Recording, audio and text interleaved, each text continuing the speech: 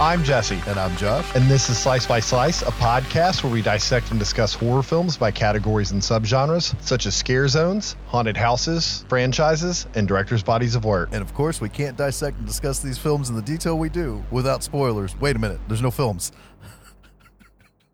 Close enough.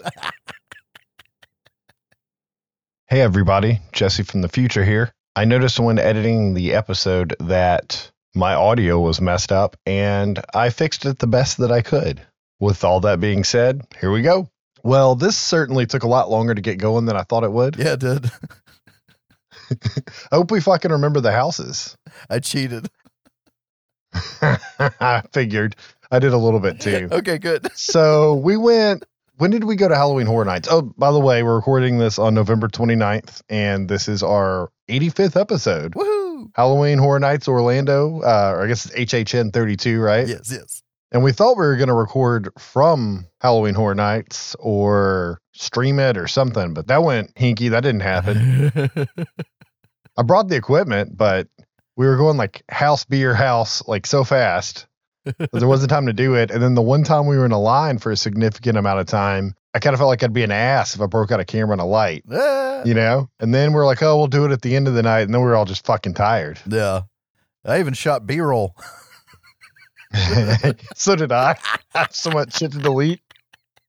Oh, anyways, let's go through the housekeeping and then we'll dive into Halloween Horror Nights. All right, let's go. Current news. I put a bunch of stuff on here I want to go over. First off, I kept talking about Fede Alvarez doing an Alien project. Yeah. Like, I even mentioned when he wrapped filming. I don't know if I kept calling that a show or a film. I don't remember. Because I knew Hulu was going to make an Alien show. Okay. All right. So I see a post a day or two ago that the showrunner and show creator of Fargo, Noah Hawley, is in charge of the Alien show. And I was like, I thought Fede was doing that. And I double checked. So Fede has a movie that's coming out, and it's in between Alien and Aliens, so we can see how shit escalated. Okay. And it was an idea he came up with himself and wrote and then pitched to Fox before Disney bought him to make his own Alien movie. Okay. So I'm liking this so far. Yeah. So there's more details than that. Like I said, he finished shooting that already.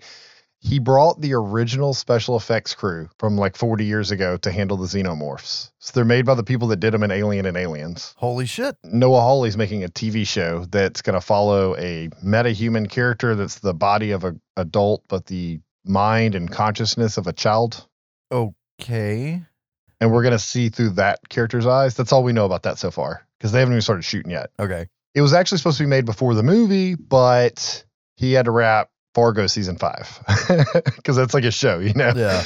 So I don't know. I'm kind of excited for both of them. There were some good parts of the Fede Alvarez Texas Chainsaw Massacre movie, but kind of sucked as a whole. Yeah. His writing partner from that is also his writing partner on the Alien movie, but I'm pretty sure that was his writing partner on Everything.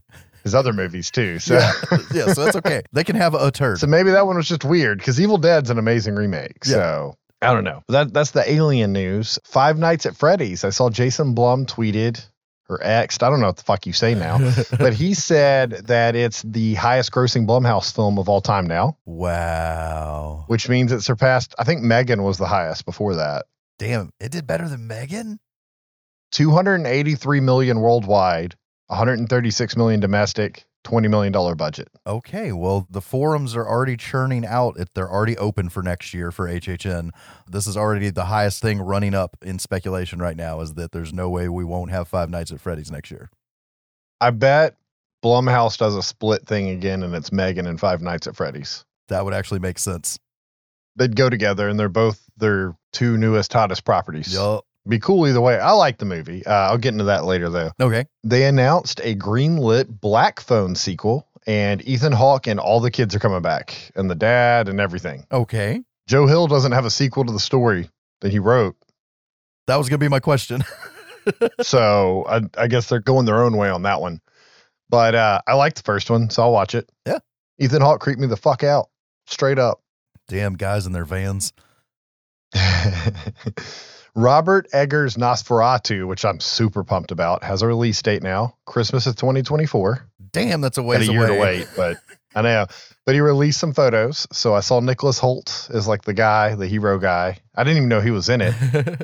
And then Lily Rose Depp, I saw pictures of her, which is Johnny Depp's daughter that's been in some things. Yeah. It was supposed to be Anya Taylor-Joy, but something else came up or some shit. Because, Okay. you know, she's like Robert Eggers' girl or go-to girl, you know. Yeah. But what I also didn't know is Bill Skarsgård is playing Count Orlok. Nice. And he said that he's so utterly transformed via prosthetics and the way he acts as Count Orlok that you can't even fucking tell it's him, and it's terrifying. Okay. So I'm kind of happy to see that too. This one, I don't know if you know about this. Probably excited about it. Jordan Peele is remaking The People Under the Stairs. See, and that's something that when the wife brought it up, it's like, don't you fuck up Wes Craven. But at the same time, I would love to see Jordan Peele's take on the story because of the subject matter of the story. Yeah, he's the perfect person to handle that subject matter. And he always said he was a Wes Craven fan. Yeah. When we covered him, we saw the interviews. He's like, Nightmare on Elm Street was my jam. Yeah, You know? exactly. So we get a flick that's, you know, about, you know, classism and not judging a book by its cover and all that good shit. So it can't be any worse than Nope. I like Nope. I hated Nope. I was mad. I mean, it's not a regular rewatch for me, but I thought it was a pretty cool alien flick. So It had its moments. it handled that like dread trapped in like an isolated place, like, and it didn't show the shark. You know what I mean? Yeah. That much. It did at the end, but like it was freaky without seeing anything. That element of it I liked. Just by the time it got to it, and a lot of people are split on it, and we talked about it before. Like when it gets to the reveal, I'm like, really? All right. It wouldn't be a slice by slice episode if Jesse didn't have some sort of Dead by Daylight news. No shit. But out of left field, they added Chucky as a killer. Brad Dourif does the voice, and he's like, "Come here, you little fuckers!" While you're running around, like he cusses constantly. I haven't played him yet, but I saw he's out. Actually, he came out yesterday, I think. So I'm gonna have to try him this weekend. But he looks insane, and like he'd be my favorite killer. Okay. And he like his special ability, he can run really fast, and it like does like the anime line blurs. He's going with the knife, and when he's in that mode, he can slide under the pallets and jump through windows that normally a killer like is stopped by. Oh my God. Yeah. And Brad Dourif constantly cussing, so I'm kind of excited. So Chucky goes Super Saiyan. Yes. And all right, so Scream 7. Let's talk about this one. I actually have an extra note that's not on here because there was more development since I wrote the notes today. Well, maybe we should table this because they're on the verge of tabling it themselves. They might not actually be tabling it, but no, I'm pretty sure the shit's going to go in the can. But the first bit of news that came out was that Melissa Barrera was fired. Yup. And they said it was because she was like defending Palestine, but everything I saw, she was kind of just saying like, you know, we shouldn't be fucking bombing citizens. We should help get the citizens out kind of thing. Yeah. But I didn't do a whole lot of digging on it. But a lot of things reference that in the same interview where she said all that, she also said something along the lines, and this is not a quote, I'm paraphrasing something that I read that was probably paraphrased. But she basically said, I'm probably gonna get in trouble for this because, you know, the Jews run Hollywood. Oh, damn. And that's not why they stated they fired her, but I have a feeling that would probably be the statement that actually got her fired. Yeah, that tracks. And then like 3 days later, you find out that Jenna Ortega is not going to be in the film because she has filming conflicts. Where are your air quotes, With sir? Wednesday. Yeah. Air quotes. Yep. And then there were like leaked rumors that they were thinking about retooling the film and bringing back Neve Campbell and Patrick Dempsey and following from their point of view, like the killers are coming after them, which that's kind of a cool idea and probably something they should have done at the beginning of this trilogy. Yeah. But now we're like halfway there. And I like their characters. I mean, I know you guys don't like the way Melissa Barrera acts in those movies, but she's one of my favorite Scream characters. Like, I think she plays like she's just right on the verge of being fucking psychotic at all times. And I like her character, but with their current story, they've pretty much tanked it, I think. Yeah. However, it was one of those like leaked company email things, like from the studio came out today, like an hour and a half ago. So apparently Melissa was fired over a month ago. Okay. They just announced it. And Jenna Ortega told them like 3 months ago that she wasn't going to be able to do it because of filming conflicts. And they didn't want to announce it. You know, stocks or something, I'm sure. Or this could all be damage control. That's where I was going to go with it. PR spin. But now they're supposedly thinking about doing an entire reboot again, Okay. which would mean they're canning Scream 7. Okay. Just, fucking redo it. Bring back Matthew Lillard. I don't care. I don't care if he plays a fucking a Rottweiler. Just bring him back. Yeah, but the leaked information also showed that Jenna Ortega asked for more money and the studio head wouldn't pay her. And that's supposedly why we didn't get Nev Campbell in the last one. Remember, she asked for more money and the guy was cheap and he wouldn't do it. Unfortunately, Scream 6 was like the highest grossing Scream movie, at least since the original. Damn. I mean, that kind of like showed him I don't need the original cast. I can do this shit on the cheap, you know? Yeah. But Jenna Ortega has pulling power. Right now, for sure. Man, that's fucked. But, that's Hollywood. I mean, they're not fucking works of art, but I like the 2 new Scream movies. They're all right. I think I've even said it before. I think I like them. Like they're under the original Scream for me, but I like them more than Scream 2 and 3. Yeah, that's I can't go there. Well, I'm not the biggest fan of those 2 films either. I was just invested. Like I'm invested now, but it's gone. No shit. But that's what I have for horror news. You got anything? No.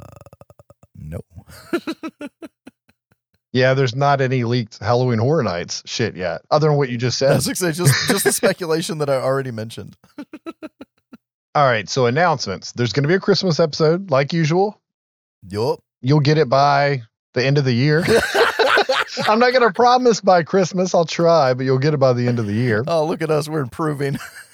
We love to like throw back some eggnog and hammer out some Christmas horror films. So Yes. as far as plans for the next season, next year, whatever the fuck it is, I don't know. We haven't sat down and had any intricate conversations about it, but we did make a list earlier this season of categories and films. So that kind of helps us speed that process up. Yes, there is shit at the ready. Yeah. And I tried doing something different with my notes where they were more short formed on the last episode. That episode was over 4 hours long. We also covered 3 movies True. with a lot of backstory. And when I looked at my little time slots, I actually did short for what I normally do. Congratulations, sir. I think your film might actually ran the longest, What? but I think we're making fun of it a lot. Yeah, I do that. Also, everybody give Josh a hand. He edited the Halloween Kills segment of the podcast. Yeah, look at me go. It was so fucking long and I didn't have enough time to do it. I needed help. So I went back and listened to it though. I noticed your survived. Oh yeah, they did. Like, well, in the beginning, I think I did like you did in the beginning of like the podcast where there was like some stuff you were anal about in the beginning and later on you're like, fuck it, I don't have time for that. I literally did that during the episode. Like I was trying to keep it clean in the beginning and then about halfway through I'm like, I don't care anymore. This shit's got to come out.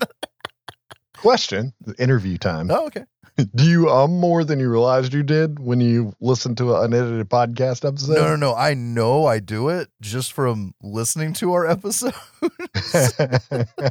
But what's funny is like once I'm focused on it, it's like, damn, I really do. Well, there's the Josh trifecta. Exactly. I think it's so Yeah. if I remember correctly. Yeah. All right, updates and corrections. I don't have a whole lot here, but I have shit. I think the last couple episodes I didn't have anything. So Vicky is basically Annie, or was basically Annie. I brought up the scene that was shot like the laundry scene. Yeah. Saying that like, oh, I think that's like an homage to Annie, but I thought about it after the fact. And she's like the cool sitter kid. She's trying to hook up with her boyfriend while sitting.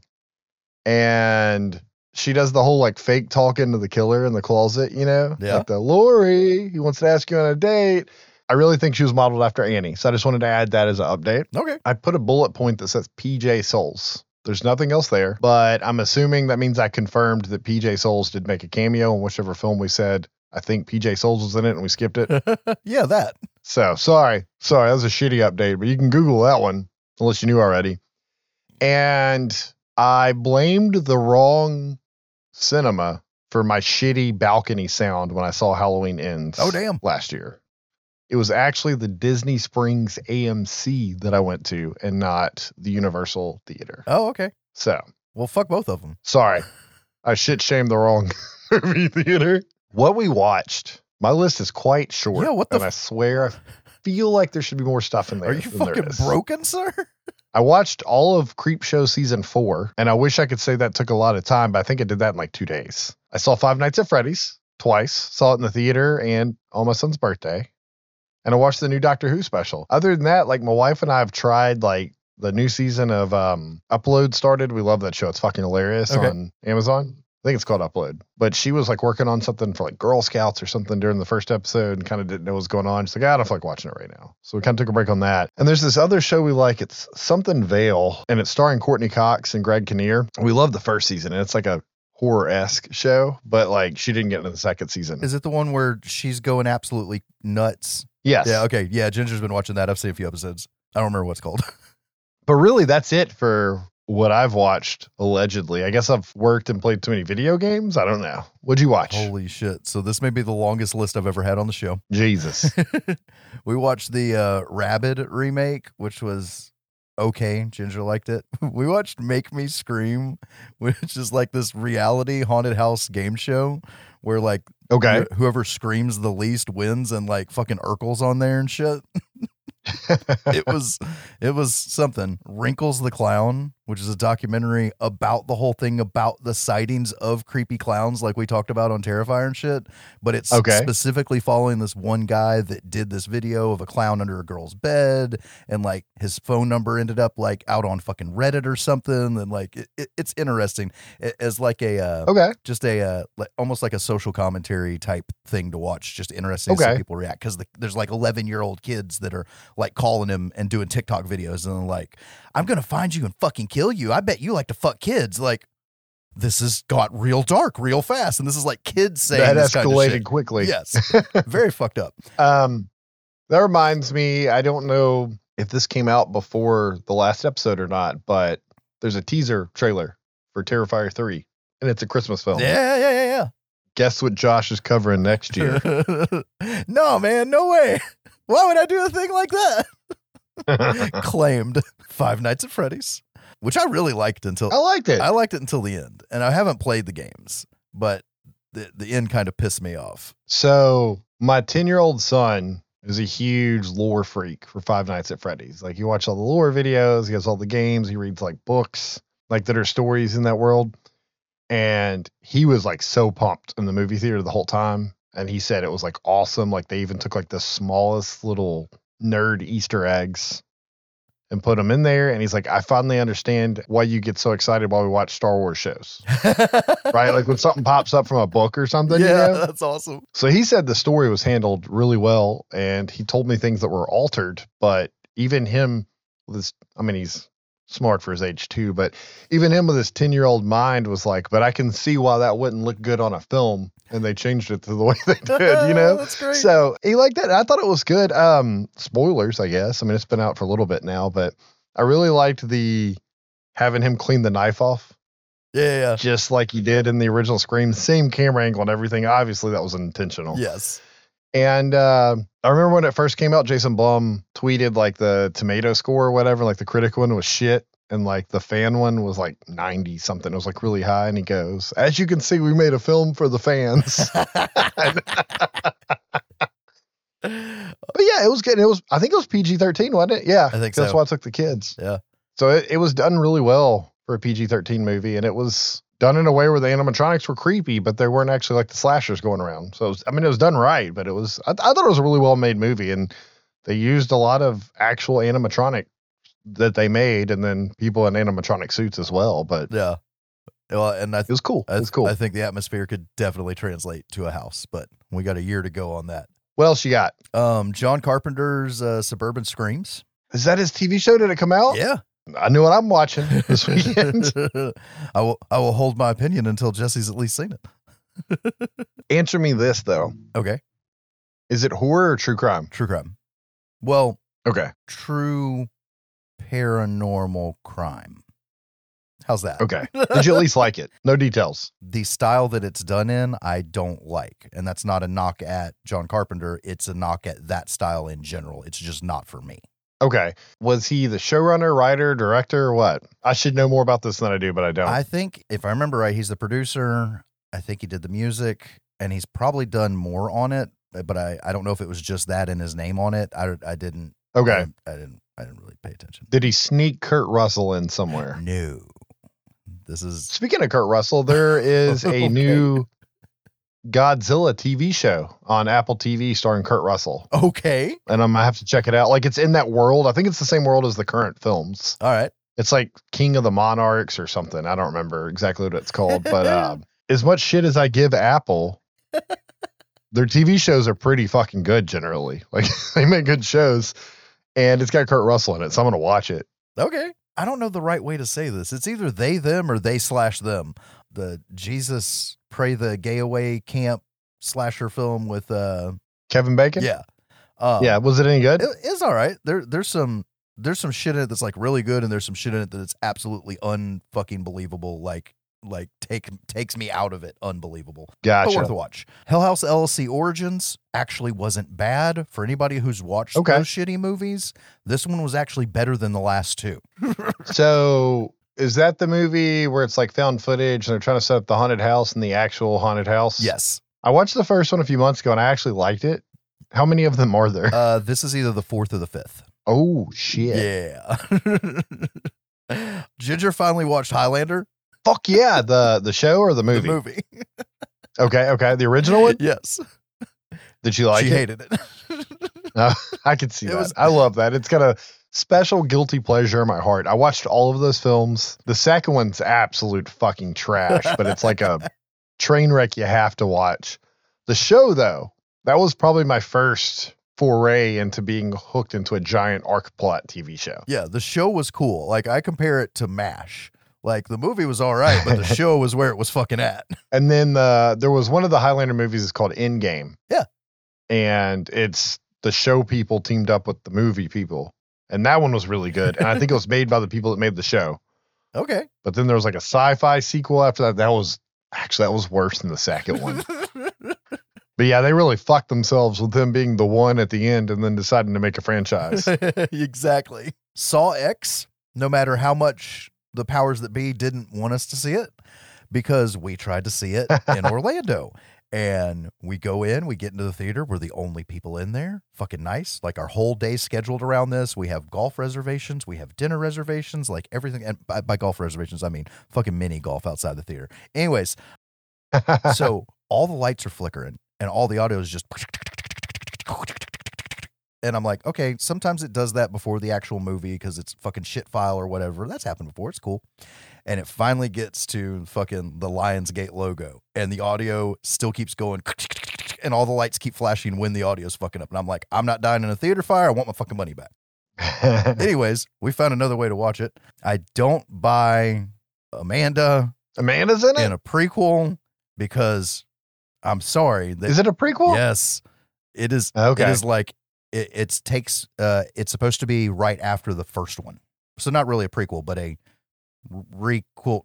You know what they're doing these days. So it's supposed to take place after Saw 1. This makes me more interested in seeing it because I've only watched like the first 2 or 3. Okay. Well, it's weird seeing Amanda like that much older and you're supposed to believe that she's that much younger. That's really hard to steer away from. Anyways, it's worth a watch. I'm almost done, I promise. Okay. Talk to Me. Have you seen that?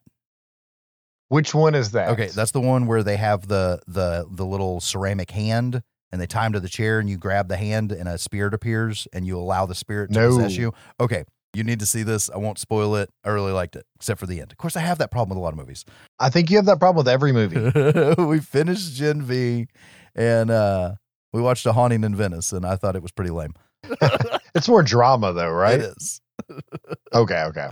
So yeah, sorry. Like I said, that long list this time around. It's fine. It's been a while. So I'm actually surprised mine was so short. Like I said, I watch shit with the kids and stuff, but it wasn't anything really relevant for this, Like we watched the Guardians of the Galaxy Christmas special again the other day with Kevin Bacon in it. Okay. It's fantastic if you haven't seen it. Utterly hilarious. Well, I guess we should get into HHN 32, right? Fuck yeah. As you guys know, Josh and I were planning on recording or live streaming the event, but like I said earlier, it didn't work out. We were going between areas really quickly, and I kind of sissied out on doing it in line and bothering people. And then we got tired at the end of the night and didn't feel like doing it. And I assumed we'd do it a week or two later, and we didn't. But with all that being said, it was really cool that my wife and I were able to meet up with Josh and his wife this time and go through everything together. Yeah. And how much fun is it having Margie there freaking the fuck out the entire time and the scare actors like smelling it on her? Oh yeah. And like just coming for her. Dude, it was perfect because she's got the target on her, and then we did the thing, they tell you not to do, and that's put a dude at the front, put a dude at the back, put the girls in the middle, and we had the scared girl in the middle. So we got more good runs this year than I've had in the past 2 years, which was fucking great. They're just attracted to her, and it's fucking awesome. And she's not really into horror movies, but she likes doing the houses, and it really, I mean, even for her, that adds to it, Yeah. like because she's constantly getting attention. But I'll go into detail a little bit more on that. I think somewhere down here in my notes. But Okay. I really wish I would not have been at Disney World with my whole family for 4 days running up to this event because my wife and I were just already so worn out. And I honestly think it took out some of the fun of the event for me. Yeah, just from being drained. Because I did not enjoy it as much as the year before. And I mean, the year before was my first time. It had a Michael Myers house. It had a cool Blumhouse house. You know what I mean? So I don't know how much of it was that, how much of it was that I was exhausted. Bit of column A, bit of column B,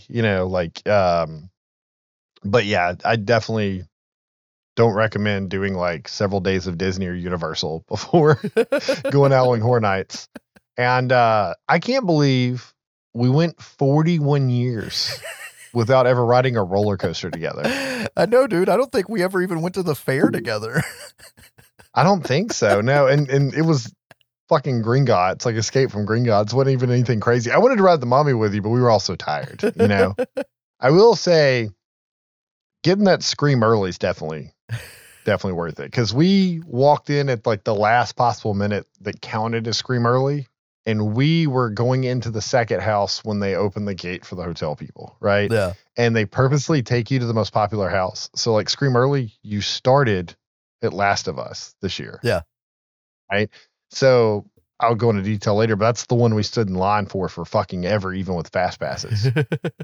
And just like eliminating that from your night just gives you so much extra time, because I felt like it was pretty rushed. Like as we went through, because we did try to chillax through it at first, but then we realized like, oh, we're kind of falling behind, Well, and it was also fucking packed for the middle of the week. This usually doesn't happen. And that afternoon I was looking, it was maybe even a week before, that night was a fucking sold out night, which was part of the problem. Yeah Fucking elbows and assholes, man. But anyways, more info will be provided further with specifics from the event, and God, I hope we remember enough stuff to cover this. Yeah.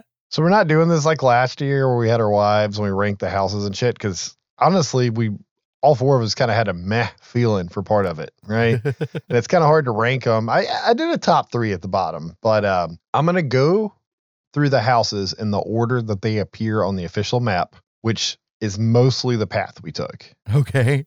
There are some spots where there are 3 houses like right by each other and across the street and shit. We went in a different order than they were listed, but they're all together, right? So I'm going to start us off with Blood Moon Dark Offerings. It is a story based off of a cult in a colonial era town that is worshiping the blood moon, and they basically have gone crazy and they're hunting down and killing all the non-believers in their town, and that includes us. Yep. First house we did, I thought it was awesome, and it was one of my favorites. The story and the theming were very nice. There's a lot of gore in there, and it had really good scares, and I had a lot of fun in that one. Yes, same. I think we had a really good run. It was a great way to start the night. It was very immersive. I actually felt like I was somewhere else.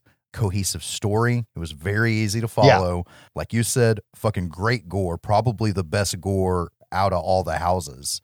And just absolutely beautiful set work. Not as good as, Deadly Waters and stuff, but it almost had those vibes, like the person up in the bell tower and shit. Like it was almost that fucking good. But yeah, great house. I loved it. Was that the one where the guy jumped off like in a noose? Yes.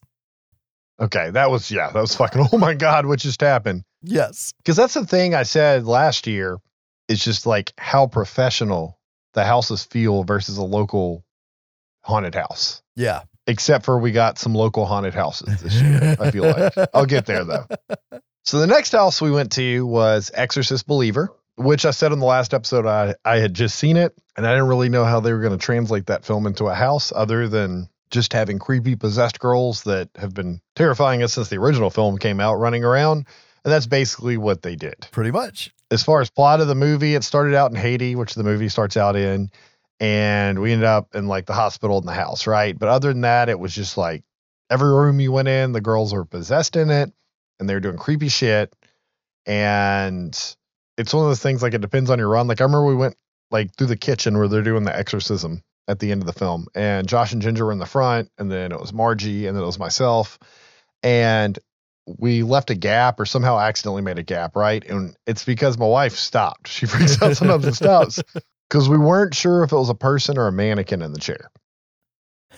Right? Because okay. we could see them in the hallway and they hadn't moved, and we walked through the room and they hadn't moved. So you're like, it's got to be a mannequin. It's basically the same thing that happened with Ethan Hawke's character from the Black Phone house last year, right? Yeah. Like, it ended up being a mannequin. What we didn't notice was the lady standing in the corner, and she came running out screaming, something about exorcising the demon, and she started fucking spritzing holy water everywhere.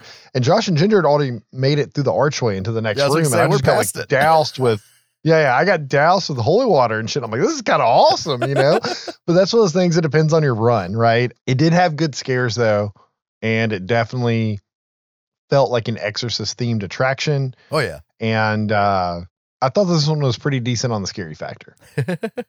As you alluded to, Ginger and I felt like we had a little bit of a meh run because we were ahead of y'all and we missed some shit. Yeah. To me, the scare actors were not very high energy. The girls, mainly, is who I'm picking on in this one. I will say the girls did act like they do in the movie, though. Oh, like they just kind of, I don't give a fuck. Like lackadaisical, that's how they are. I mean, it's like, I will swallow your fucking soul. Yeah, I need like that's how they are. I need more than that. I need you to like bowel shaking scares. There was some of it that was a little lame. There was some stuff that was actually reused set pieces from previous years. Okay. And there was a couple of dead hallways. I really, really don't like dead hallways, even when they're only 6 feet long. Okay. I'm not saying it was a bad house, but I'd put it pretty low on my list, for me at least. Yeah, I could agree. The next house we were all very excited for. And I don't know, this is the next one on the map. The next like 3 houses or so might be in a slightly different order. I don't remember, but the Stranger Things house, one of the big 2 there. Okay. Right? I loved the Stranger Things house.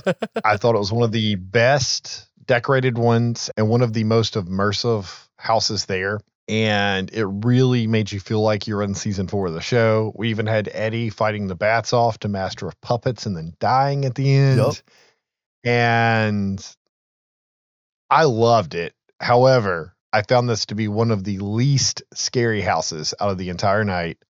The themes are well. They didn't hold back on the kill scenes or the scares. It was an awesome experience, but I don't know. It was like the least scary one to me. I don't even know if Margie got scared during it, but the whole time walking through it, and even when we came out of it, Margie and I know you and me and Ginger a little bit, we're just talking about like how well they put stuff from the show in there. Yeah.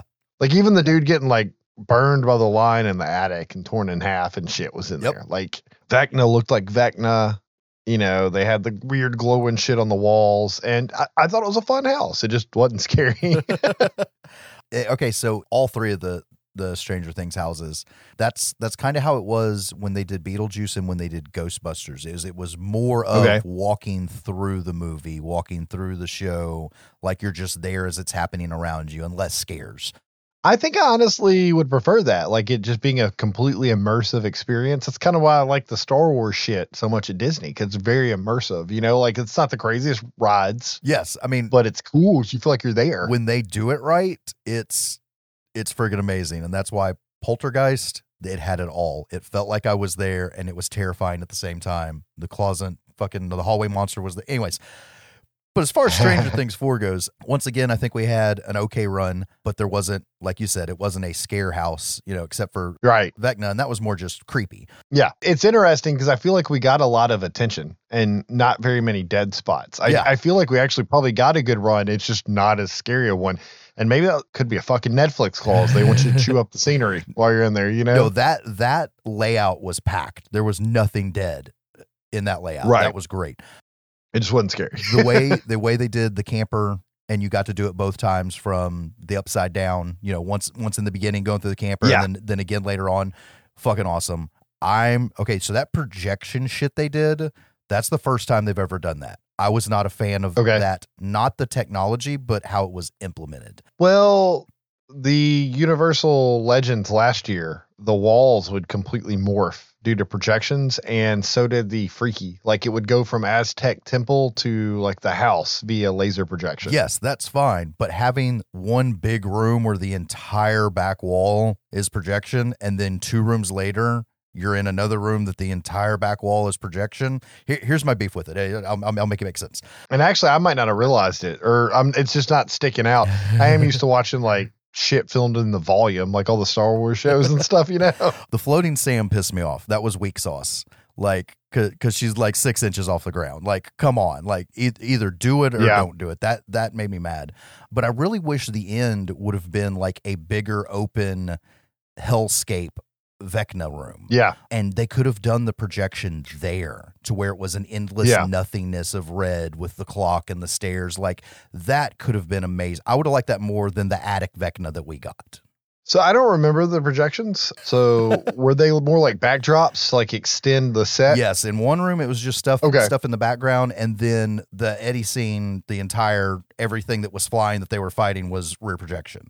Like, that makes sense though that they did that way, because it looks, because I remember it looking like they were standing there, and it had a lot of depth. Like obviously I remember it. I just like it just didn't really click to me. But like, yeah, I mean, I thought like those are large environments story wise, and really I feel like the set extensions probably added to it. No. You didn't like it? No, it works. My beef with it is it's kind of like a forced perspective thing, that if you're going to take an entire blank wall and that big and it only be projection, like, plan it as forced perspective. Scale it right. Yeah. It was when you walk around the side of it, and like, so now you're at the side and you're looking at the back of the trailer and you only see the edge of the screen and stuff. I'm that kind of asshole. Anyways, my point being, it was a good house. I had fun. Yeah. And it was the worst Stranger Thing house so far. And I'm not shitting on it. I'm saying it was still really good. Dude, the first season was just that amazing.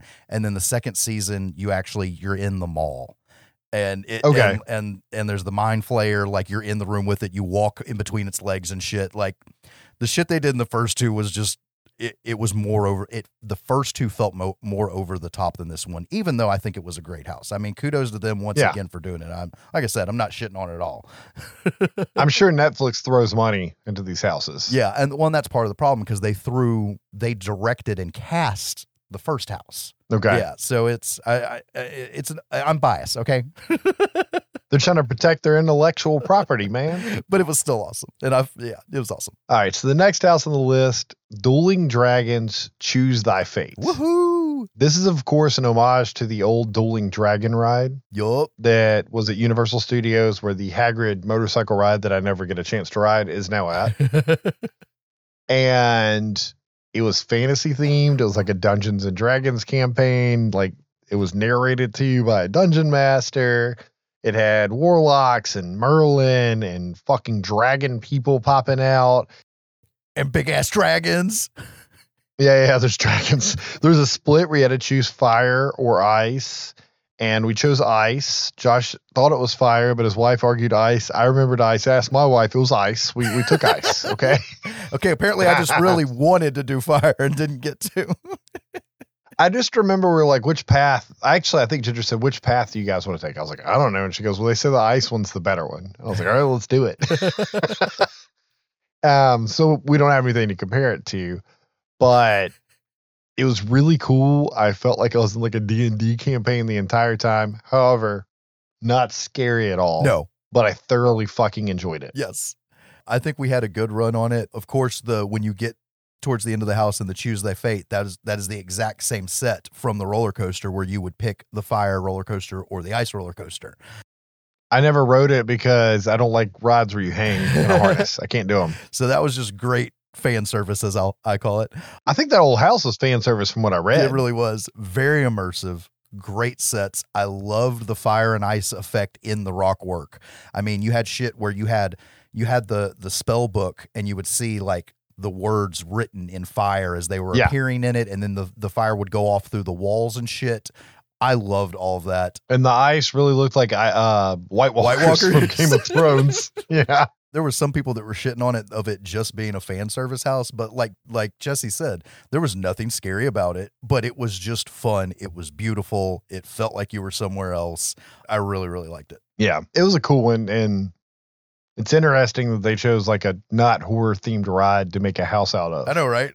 You know, like it was neat. And they went that like campy Dungeons and Dragons route. Oh, full on. Yeah, like they embraced it, and that was the way to do it. Yes. And you know, there might have been a lot of people that went through that house and didn't even get that. You know, they just thought it was part of the experience. But like as a nerd myself, I thought it was awesome, man. That was the thing. So when it was first rumored on the forums, you had so many people on there that are like, this is stupid. There's no fucking way they would do this as a house. You don't know what you're talking about. Right. But it was fan service. And that's what I like about Orlando. Orlando is not scared of fan service. And that's going to come up again in Yeti. Which we're about to cover. All right. Actually.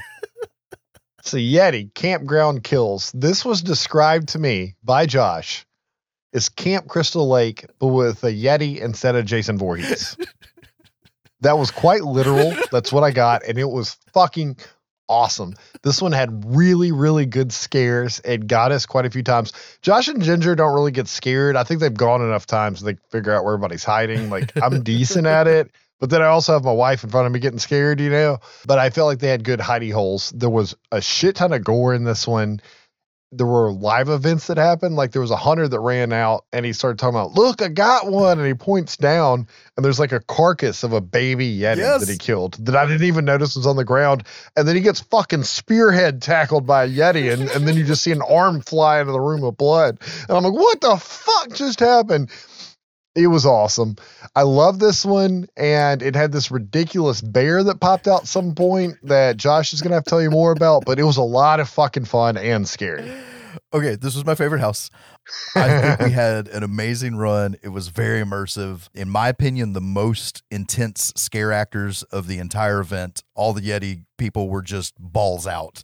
Good gore. And in my notes, the fucking bear, baby Yeti, snakes in toilets. Okay. I forgot about snakes in the Yes, toilets. so there's like fucking outhouse toilets and snakes would pop out of them. It was so much fun. And you got campers getting slaughtered in the tents and it's backlit. And that's part of what felt, you know, like Friday the 13th. But the bear, okay. So, of course, towards the end of the house, there's this big ass bear. And it's like in a corner and you cut to the right and it's like, yes, the bear. Okay. And let's be honest, if you haven't seen it, it looks like an NBA mascot. It does. It's got like a fucking giraffe neck and shit. So back in the first Yeti house, people were talking about randomly seeing this bear at the end of the house. And it became this thing of like, why? It was like a meme, right? Because it looked like shit. Yes. And so it's become like this legend. And then when the next Yeti house gets announced, it's like, actually, I think this is the third Yeti house. That's what everybody's saying. It's like, will the bear be there? And everybody's been calling it the HHN bear.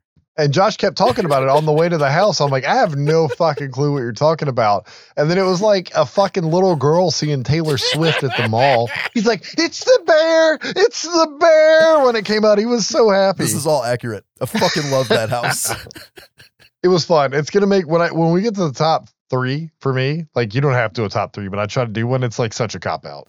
Okay. All right. So the next house, Chucky, the Ultimate Kill Count. I meant to put where the houses were, but this is the one where you got to wait through the fucking family. Line. Yeah, this is in Dom's garage.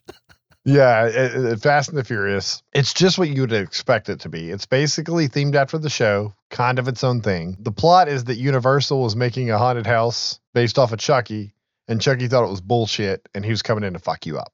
Right? Yeah. Slaughtered everybody, slaughtered the cast, made the house his own. I thought it was kind of neat, but once I saw the giant, full-grown man-sized Chuckies, it took me out of it and kind of ruined the whole fucking house for me.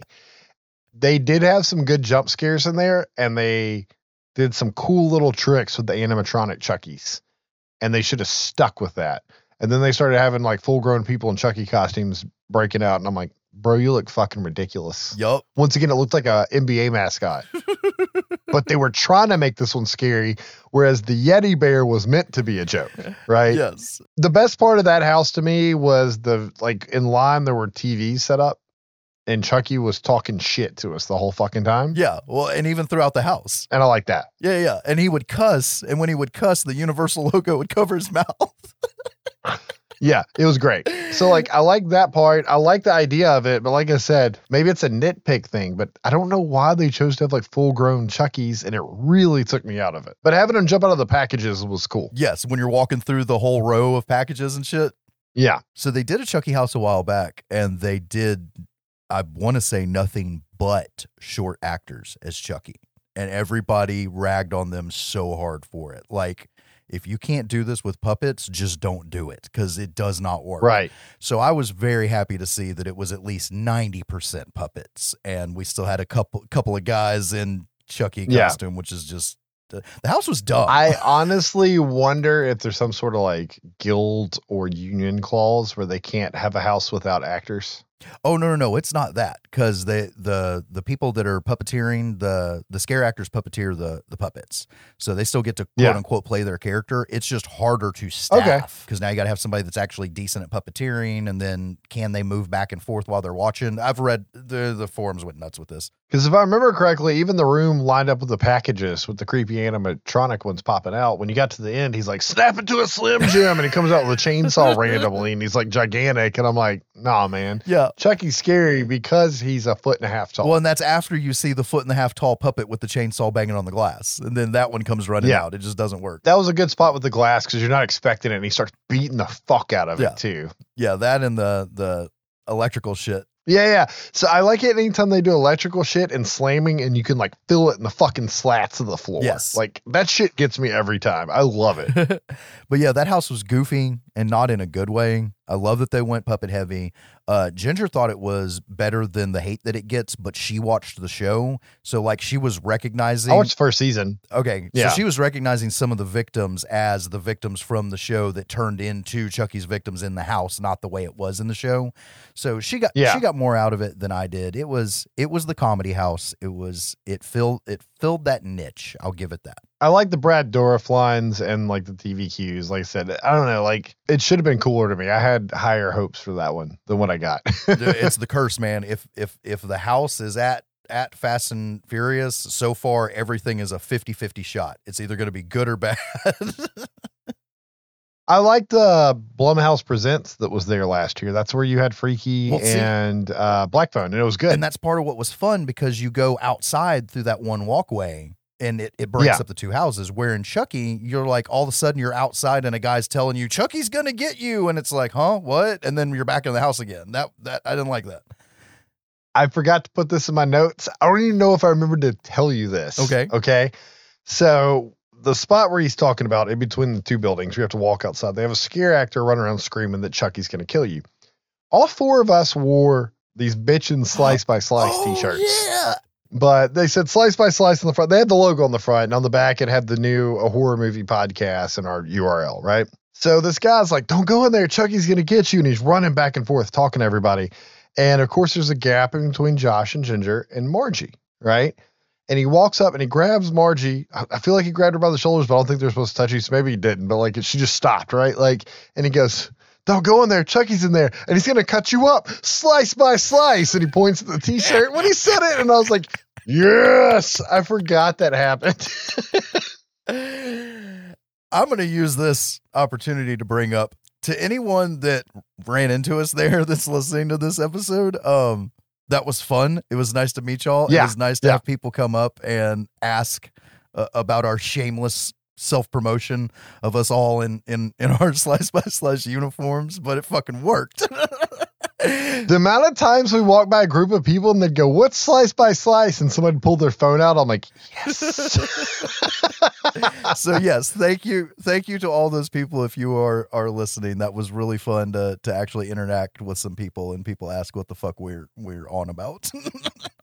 Yeah. Cause we had some good questions and stuff. And we had a little bit of a download spike actually in that 48-hour window. And I'm assuming it was the people that talked to us. So awesome. Thank you. Thank y'all. Next house, though. Dr. Oddfellow's Twisted Origins. This haunted house was centered around this year's icon because, to my understanding, they pick an icon that's a Universal-made character and try to do some shit with them, right? I didn't really catch a whole lot of that last year, but I saw like this cool T-shirt. And I'm like, who the fuck are these guys? And asked Josh about it. And he's like, those are icons. And I'm like, oh, okay. But this year's icon was Dr. Oddfellow, and it took place in a Midwest town during the Dust Bowl. And it basically showed you how Dr. Oddfellow got his immortality, which is vampirism. You find out also, right? Yes. One of his powers. If I remember correctly, it was literally like a carnival of thrills, including clowns, right? Yes. This is one of those kind of like meh to me. I thought it was okay. This is the one that felt the most like a haunted house I could have seen here in town. Okay. Like the set layout and stuff. The icon did have a cool backstory, and seeing his story progress was kind of cool. Like if I knew more about it or was into it more, right? Like I probably would have got more out of it. But the house as a whole was kind of meh to me, and I think so to Margie too. Okay. As outsiders. No, I can totally see that. Now, for people that know the icons and everything in this story, this is where Jack the Clown got created. So it was cool to go there. Okay. And I think he died in the house, right? Yeah, which if you follow the story is actually kind of weird because basically the story is after Oddfellow killed Jack, Jack came back and killed Oddfellow, but they're both still alive. There's a whole podcast about it. I ain't even going to go into all of it, but I thought it was fairly immersive. Part of your beef, it wasn't good on the storytelling if you didn't know to begin with. If you didn't know to begin with, it's just like, okay, I just walked through some fucked up carnival. Because really, I could tell there was a lot of storytelling going on. And they gave you enough to like follow it while you're in there. But it's like, why am I supposed to be invested in this? And they spent more time having Dr. Oddfellow like talk from various spots and things like that than they did having scare actors. Exactly. Now, for it to be a fucking carnival, missed opportunity to have a fucking spinning tunnel. Like, I love those things. And oh, yeah, they fucked me up too. It would have been perfect. And it really made me miss what I believe was called Carnival Graveyard from a few years back that was done in a soundstage and was one of the first like full-on large-scale immersive beautiful like, oh my God, I have to come here every year houses. But it was still an okay house. It was just it really was another one of the fan service for the people that have been going since like the fucking 90s and watched the icons all be born and all that shit. So all in all, it was all right. But I do think it was a couple of misses. Traditionally, do they always have an icon house? Not always. Okay, because there wasn't one last year that I recall. No, there definitely wasn't. Yeah. So, but I didn't know if it was because it was the 31st one. They were trying to make it so Halloween themed, with like pumpkins and the fucking harvest and Michael Myers and all that shit. So I was just curious. Yeah, the anniversary years and the quote unquote in between years when they don't get really, really big IPs is when you usually see the icon houses. So this year was kind of weird having Stranger Things, Last of Us, Exorcist, and an icon house. That was kind of weird. Yeah, but the next house, The Darkest Deal. Yeah. Loosely based on the urban legend of Robert Johnson, who supposedly sold his soul to the devil at the crossroads in Mississippi in exchange for extreme musical talent and fame. Also Ralph Macchio. And Steve Vai. Yeah, and Steve Vai, because it was a movie. We watched it when we were kids, based off of the story. Robert Johnson was a real guy. Yes. And he died at the age of 27, just randomly. 27 Club. He was poisoned, actually. So it's not entirely random, but it's random to get poisoned. Yeah, yeah. It's never planned. Well, not by the poisoned. Ask Romeo and Juliet about that. But, yeah, I mean, it kind of makes you wonder if there's some credence to the story, right? But everybody knows some version of the Crossroad Devil story, but this is really the American roots of it. Yes. I like this one because I was really familiar with the story. We were kind of talking about that with the last house, right? Like you get out of it what you know about the story. And I thought they did a really good job of making it look like old Mississippi swamps and like old Mississippi blues clubs. And it had really good jump scares in there. They had one scare actor dressed like what I would call a paper boy, but it kind of looks like the kid that's randomly hiding in the corner and playing with the records in Insidious. And he jumped out at my wife and swatted towards her, and he scared the bejesus out of her. Like, I think that was the biggest scream we got out of her. And she just froze and backed up against the wall, and he had like a slat of wood in front of him. So he ducked down and went under it, and he started reaching for her feet. Okay, you're talking about the one that coming out from under the stage. Yeah.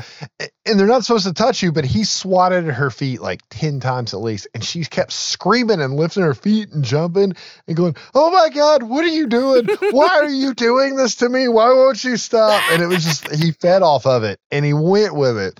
And it was one of my favorite moments of the night that like stood out. But it did have some good jump scares there. Honestly, though, I have a feeling with the way it was laid out, set, decorated, however you want to call it, that I would have thought it was kind of meh if I didn't know the story as well as I did. I can definitely see that. Yeah. But like I said earlier, if you have good scare actors that are placed in a good spot with good timing and have a good run, it can fucking make the house a winner. And I felt like we got a lot of that. Plus, I had the immersion of the story. I bet there's people that don't know the story, though, that probably didn't really get into it. Yes. Especially if they didn't have the run we did. I thought the run, that was probably our best run. I'm not saying it was the best house, but like I felt like we had a really good run with a lot of extra attention in that one. Yes. And I've got it that way in my notes that we had a good run. It was another really immersive house. It was a sprung tent done right, unlike Oddfellows, to where you had ceilings, you felt like you were somewhere else. Like you said, you know, with us being from the South, being musicians, we fucking know the story very well. But I can totally understand if someone didn't know the story at all, that it could have felt like Coven to them. I could draw a parallel between those two, but knowing the story, it all made sense to me. Like, I understand why there's different, you know, you're going scene by scene of people, you know, losing their souls, you know, and now your soul is mine. And like, and people getting turned into demons and running around. Like, it totally made sense. Yeah. But there's people that don't get it. Like the person that I was reading on the fucking forums today that said that Darkest Deal was a Universal house with a made up blues personality. Like, they didn't get it at all. And that's gotta suck. There was literally a stage with like a rocking chair and guitar amps, like the old Tweed style amps, you know, that was completely fucking vacant. And I feel like we were supposed to have something there that we didn't get. Okay. So that one, I did go back and watch walkthroughs to see what was supposed to be going on there. And I think we either just straight up missed it somehow. I assume that was the duel. Well, it was supposed to be Robert Johnson on stage playing and the demon coming out and saying, "You've now sealed the deal and your soul is mine." Yeah, that would have been really cool to see. We didn't get that. Somebody called in sick that day or had to take a shit. Yeah, or it was somehow we caught the tail end or the very beginning of a shift change. I don't know, but all the other little stages and everything, everybody was staffed. It was awesome. I liked the house. I really did. Yeah, I did too. Like I said, though, I think I would have not liked it very much if I wasn't familiar with the story, though. Yes, totally agree. So there's a little bit of bias. Definitely. All right. The other big house, The Last of Us. Based off the PS4 game, not the show, but it's close enough that for most people, they probably didn't know the difference.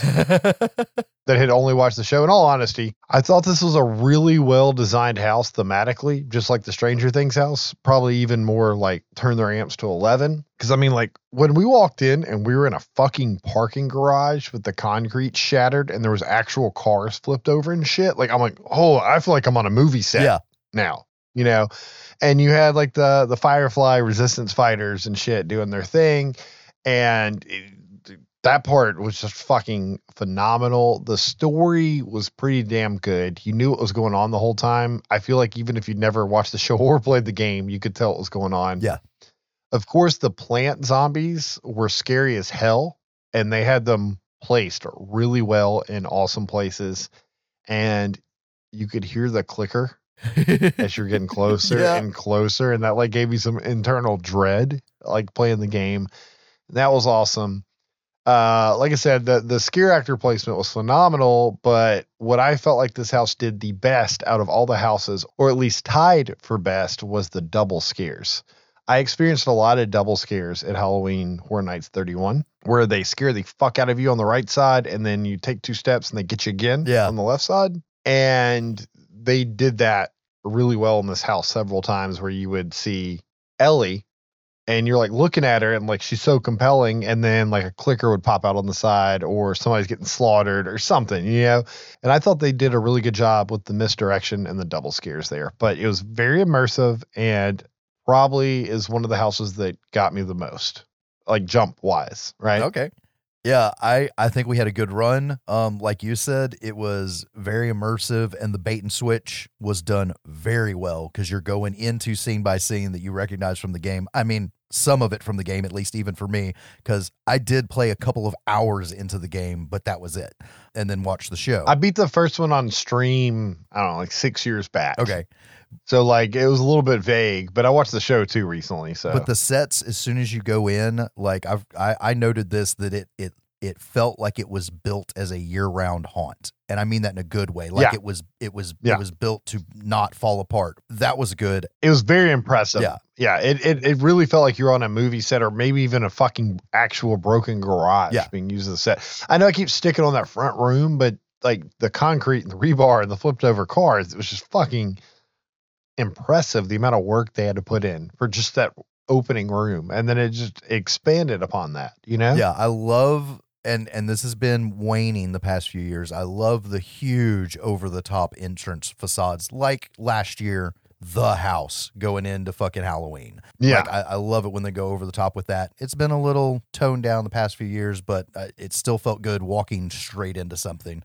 Fun. I've only been house. there the 2 years, but that Halloween house is still the king to me. And it's not just because of Michael Myers. I thought that was fucking really done well. Yeah, I love it when they do that. But yeah, I mean, if you were a fan of the show or the game or games, you would have fucking liked it. If you didn't know what was going on, you would have been wowed by the set pieces and then traumatized by the scares. It was a good fucking house.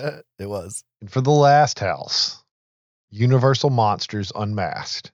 The Universal Monsters, I think it was called Unleashed last year. Correct me if I'm wrong. It's something like that, though. So. I guess they swapped the name. That was one of my favorite houses last year. So that was one of the houses I was the most pumped to go into. And I'm pretty sure I said this on the first episode of the podcast. They were before my time, but I grew up watching the Silver Age Universal horror films every Saturday on AMC. I watched all of them. I've seen every single one of them, I guarantee you. Maybe not all the Hammer films, but like the original Universal, all of them. I've seen them, all the sequels. I grew up on those, and that's part of my original love for horror. What was nice is the lineup was changed this year, because last year we had Dracula, the Mummy, the Wolfman, and the Creature from the Black Lagoon. Obviously, some of the better known ones. Yeah. This year we were put into France, and they used that to full effect by giving us the Phantom of the Opera, which he was kind of like Dracula to me. He was like the first one, and he popped up everywhere. Yep. The Hunchback of Notre Dame, The Invisible Man, and Dr. Jekyll, Mr. Hyde. Which was fucking awesome. Yes. What's really cool about this is those movies came out in an era where you couldn't be violent pretty much at all, let alone have any blood or gore. It was probably one of the most horrifically gory houses of the entire night.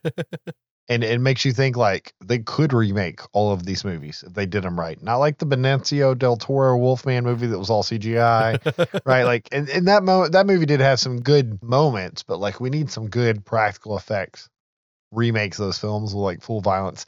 And I'm not a huge gore hound. Like I'm not against it, but like I don't need my torture porn films. But seeing how horrific some of these icons, I'm going to call them icons. They're not, event icons, but they're film icons in full horrific form was awesome. You had the Phantom of the Opera ripping off parts of people's faces to replace his face. Yeah. Like with a knife, like sitting there cutting their faces off and then turning to you to fucking try to cut your face off is great. Yeah. I saw Mr. Hyde yank a spinal cord out of a corpse and then stab the corpse over and over again with the same spinal cord. Yes. It was really cool to see these characters in full form. Just like last year, there were tons of scare actors. I swear there's more scare actors in this house than any other house this year. Just like I swear that's how it was last year. Yeah, it felt packed. They're everywhere. Yeah. And it's like, just like last year with the previous Universal house, it's double scares constantly. Like you get attacked on the right, then you get attacked from the left. And you go to the next room, you get attacked from the front, and then somebody comes up behind you. They just did it over and fucking over. I feel like they put a lot of work in these Universal houses, like the Legends houses. And I was like, how are they going to do the Invisible Man?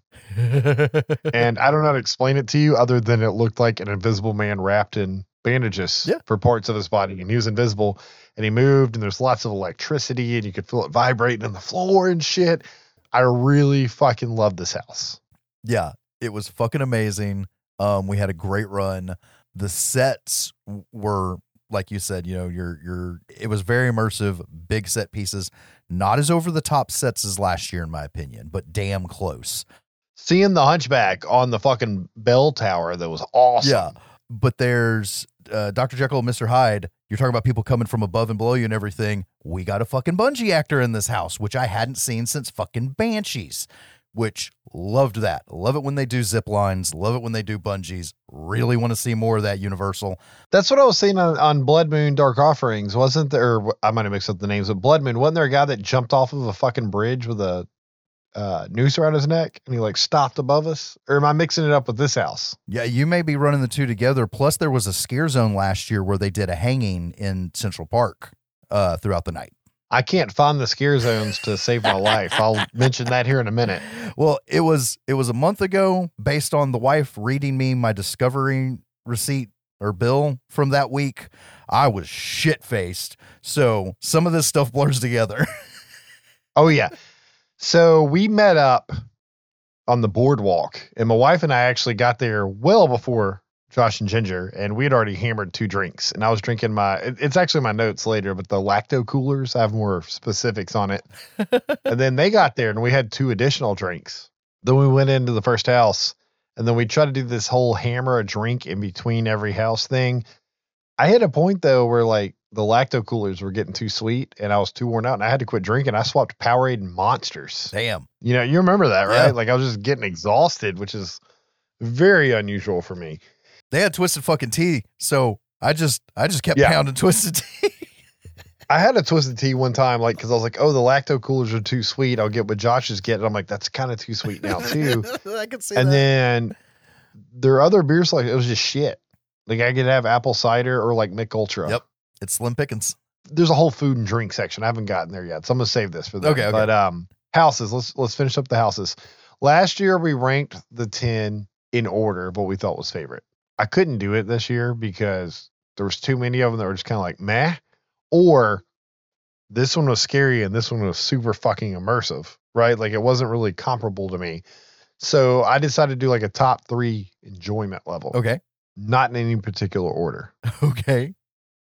Blood Moon, Universal Legends, and I got to cop out. My third place is some sort of tie between like Last of Us, Stranger Things, and Yeti. Okay. If I went like, honestly, I could say Blood Moon, Universal, and Yeti. But I really enjoyed the immersion of Last of Us and Stranger Things. Dueling Dragons was really fucking neat, and I kind of wanted to put it in there, but it wasn't really horror at all. It was like a complete fantasy event. Yeah. Other than the decapitated Merlin at the end. Yeah. But other than the ones I just mentioned, most of them were just meh. Like The Darkest Deal, I liked because I knew the story, but I think I would have thought it was shit if I didn't know the story. So, you know, going from like one year where I loved all the houses and one of them was kind of okay, but like 9 of them were phenomenal, to go into, I can only really talk about 4 or 5 houses, kind of sucked for me this year.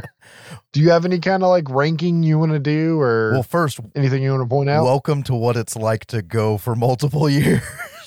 Okay. So did I really get a banger for my first year? Is that what it was? That's the thing. You, in my opinion, from the years I've gone, you got about a 7 or an 8 your first year. And yeah, but what did we get for the second year? 6 or 7. Right. All right. So it's lower. Yeah. But I've had 8s and 9s, but that was Trick or Treat, Killer Clowns, Poltergeist. I mean, yeah. But fuck you. But I'm just saying that's stuff that, you know, tugs at my heartstrings. So I'm not the general public, and it's, you know, different strokes for folks. I thought Halloween was done very well, but it had a major impact on you that it didn't have on me, just because how much you love the property. But that mirror room though was a motherfucker. Oh yeah. That was fucking great. That was the standout part to me, was like the army of Michael Myers, and you didn't know which ones were going to move. Yeah. Well, and then they pulled that trick twice in Blood Moon in the chapel with all the hooded robes, and then they did the room of the hooded robes. I forgot about that. That's like one of those like unlocked fears for me that I probably developed from watching, I think it's Insidious 2.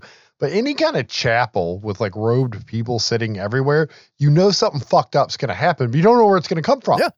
And it really, like, the dread was just built up, and then the scares made me scream like a baby. So, well, here's what's going to be funny because of your top three and your waffling in your top three, and what I'm going to say for my top three, because my top three are fucking Yeti, Blood Moon, and probably Monsters.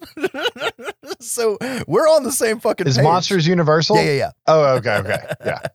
It was awesome, right? Like, and like I said, I really enjoyed Dueling Dragons, but it's kind of hard to compare that when you're talking about haunted houses that are scary. Well, it's like what you say with your favorite movies. It's rewatch value. If I wanted to walk through something over and over again, or if we went multiple nights, those would have been the three houses I made sure to go through more than once.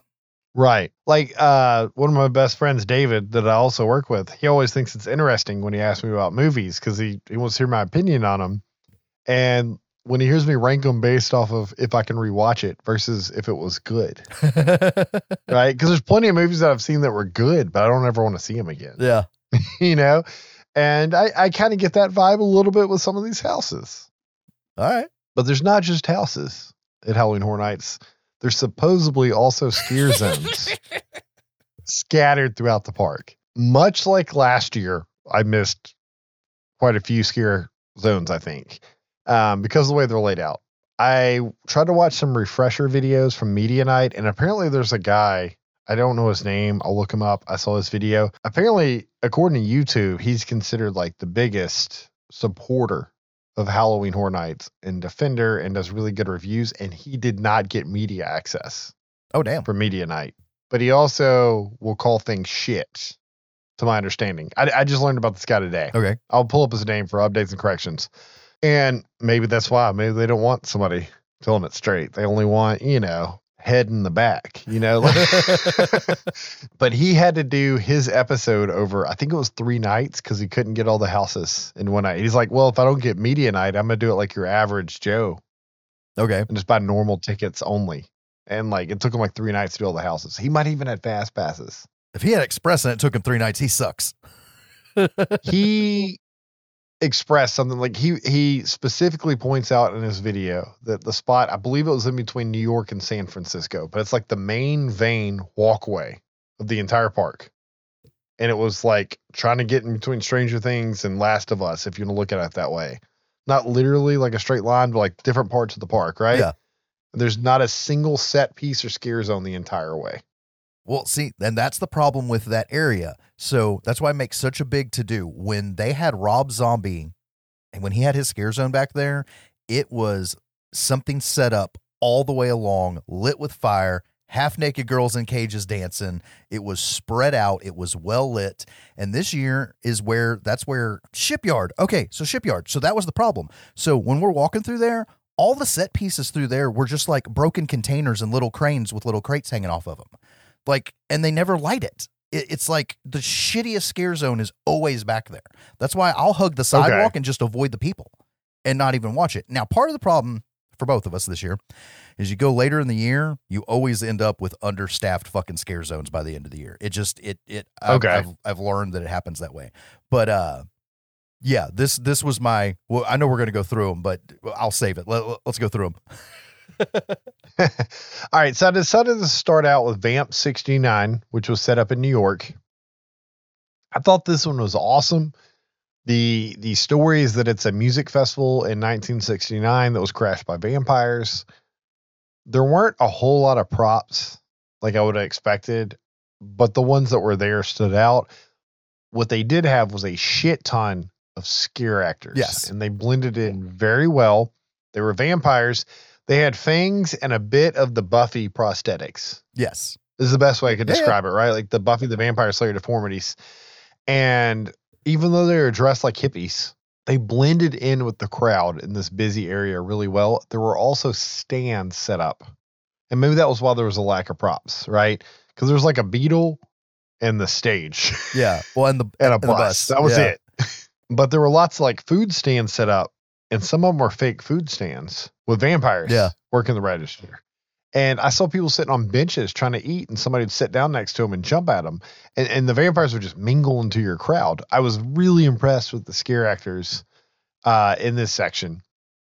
You got to see Dr. Oddfellow as a vampire, and he was kind of Jimi Hendrixed out, right? Like, Yeah. had the fro and the tie around his head.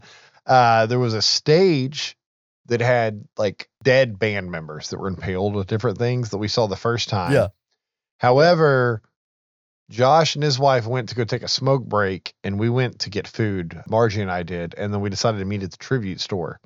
And there was like some miscommunication on when we were meeting, so I ended up sitting on the curb for 15 minutes in front of the tribute store, watching Vamp 69, and just seeing how enthusiastic the scare actors were and how many scares they got was a very enjoyable part of the night. And they actually had the band come out and try to play on the stage at one point, and the vampire swarmed them. Yeah.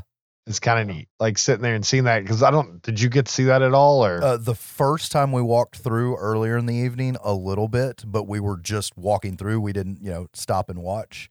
But I've seen the shtick before, I guess I'll say, because they've done Vamp 55, Vamp 85, and now Vamp 69. Oh, and with this, I want to see 85. I'm going to find a YouTube video. It was so good. But yeah, that's when they do a Vamp scare, and they're always there.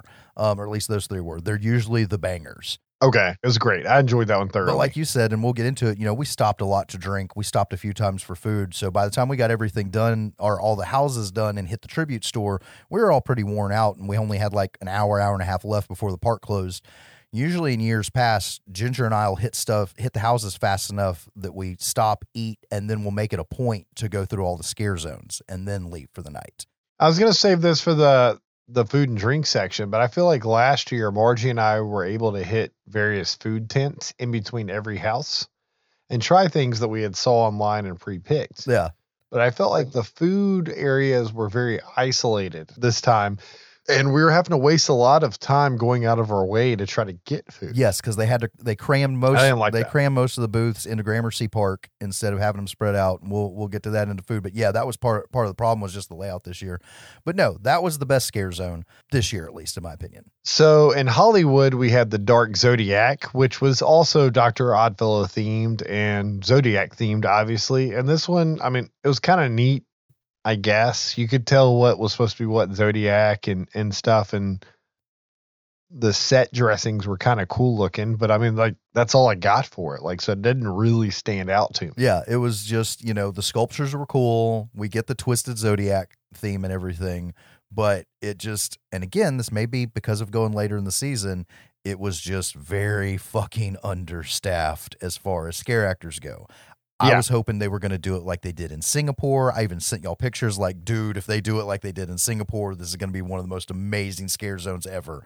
And wet fart. Yeah, I mean, they could have taken half of the Vamp 69 actors and put them in there, and they would have both been great. Possibly. The next two are probably mixed up. I couldn't tell you. Okay. But we had Dr. Oddfellow's Collection of Horror was for sure in the front lot. We might have missed it because it's the first thing you walk into from the front entrance, which we didn't do because we came through the hotel entrance. So I feel like we might have missed that one. Well, no, we walked through it at the end, but that's literally all it is. It was just the lights and the walkway up above for Dr. Oddfellow to be on and be a Barker. That was literally it. And some of his artifacts. And I saw some stuff online talking about the story and like the acting, but like we didn't get any of that, right? Because we didn't come in it open. Yeah. There's also a Jungle of Doom Expedition Horror in Central Park. Yes, that was in Central Park. Is that the one with the bat person in the cage? That's what I'm saying. I might have mixed these two up. Okay, so the Ginger's really happy about the bat lady. that's Batricia, the bat stilt walker. Which scare zone was that though? Hang on. Because that's how mad the scare zones were to me, or we missed them. I have it in my notes because of Ginger, but I didn't say what scare zone she was in. I just put in that most of the scare zones were poorly lit, poorly staffed, save for Batricia, and Batricia is awesome. All hail Batricia. And like we said earlier, San Francisco apparently had a Shipyard 32 where Josh saw a crane piece, but I didn't see shit. He could have been looking at a fucking rock drunk for all I know. Well, it is the curse, the curse of the San Francisco scare zone. That's just the way it is. They have so much real estate at that like right angle of the two roads. It's like the thickest two roads in the entire park meet at a right angle. And they could do so much shit there, and they don't do fucking anything. I've been there 2 years. I was fucking But vacant. that's part of the problem because they're not allowed to put anything in front of Diagon Alley.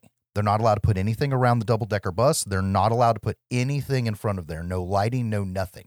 But a little bit further down, there's this giant vacant spot at a right angle. That's you're not at King's Cross Station or Diagon Alley yet. And that you get that. I don't know. Well, see, and that's the problem. Because even before Fast and Furious was there, they only used that one little spot for the San Francisco scare zone. I don't understand. They either need to just not have one there or flesh that shit out. But yeah, I'm borderline pissed about the scare zones over the past 2 years. Yeah, and that's what we bitched about the most in the surveys. Did y'all get sent the surveys? I didn't do it though, but yeah, I should have. Yeah, we went on about it at great length. And I didn't actually write it in here, but we did go to Diagon Alley, and we did ride the Gringotts ride together, which I said earlier. Yeah. We saw some Death Eaters walking around doing creepy shit, which is not normally there. I can testify to that. Oh, yeah, this is the first time. I did, however, see the full attack show on YouTube. Oh, okay. We just didn't happen to be there. They do it multiple times during the night. Yeah. We barely made it there in time to ride the ride, to be honest. But the show was really cool. The videos I saw on YouTube, but seeing the Death Eaters walking around was neat because in the Islands of Adventure part of Universal at night at the Hogwarts Castle and at Hogsmeade Village, they'll have the Death Eaters attack and the snake in the sky and all that shit. And it's cool, but they belong in Diagon Alley. It was cool to see them there walking around. And I thought that was kind of fun. Obviously, I'm really big in immersion, and that's why I like the Star Wars area at Disney. And I think the Harry Potter areas are done really well. Even though I think the Fantastic Beasts movies are mediocre, I still can't wait to see that area in Epic. Oh, dude, the way they're doing it, it looks like it's going to be fucking phenomenal. And like you just said, I'm not even a big Harry Potter fan, but from visiting both these parks, when you get to the Potter areas is where you feel like you've gone somewhere else. The rest of none of the other parts of the parks do that. Unfortunately, it's also the tightest, most congested area. It's like the thinnest roads. They barely had room to put it in there, and it's a shit show during busy times of year. Yeah. For anyone planning to go to Universal Orlando in December, like the 15th or the 17th, somewhere around there, they're shutting down the Hogwarts train for 2 weeks. Oh, really? Because they have to connect it to Epic. So it involves some remodeling. No shit. So you're going to be able to ride the train between all three parks. Okay, I'm going to have to look into this because I know about the awesome. proprietary bus lanes they're going to do from the hotels to get all that to connect, because like we do at Cabana Bay to ride the bus and shit. But I hadn't looked into that. That's fucking bonkers. I actually just saw that yesterday. I think that's like new information because they just announced the closure. Okay, so Park Stop podcast, Alicia is who I usually follow for all that stuff because she does all the big updates with using the pictures from BioReconstruct and shit. And she did a story announcement thingy on YouTube saying that later this week there's going to be a very big update about Epic Universe.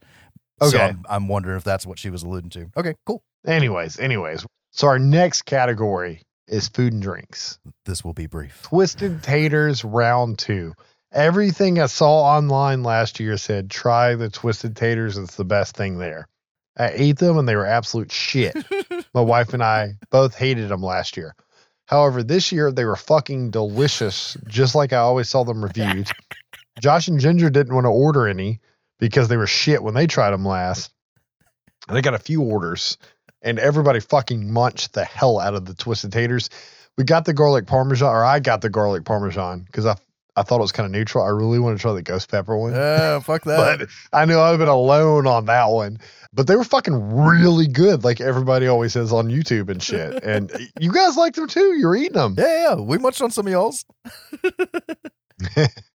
I really wanted to get some Surfer Boy pizza for the immersion. However, the line was long as fuck while Josh and Ginger were taking a smoke break, and it just kept growing and growing. So I didn't try it. I think Josh tried it though and didn't like it. I will explain well, fuck it. So when we went to smoke and y'all went to the tribute store and we were late. Yeah. Okay. That's when I went and got it.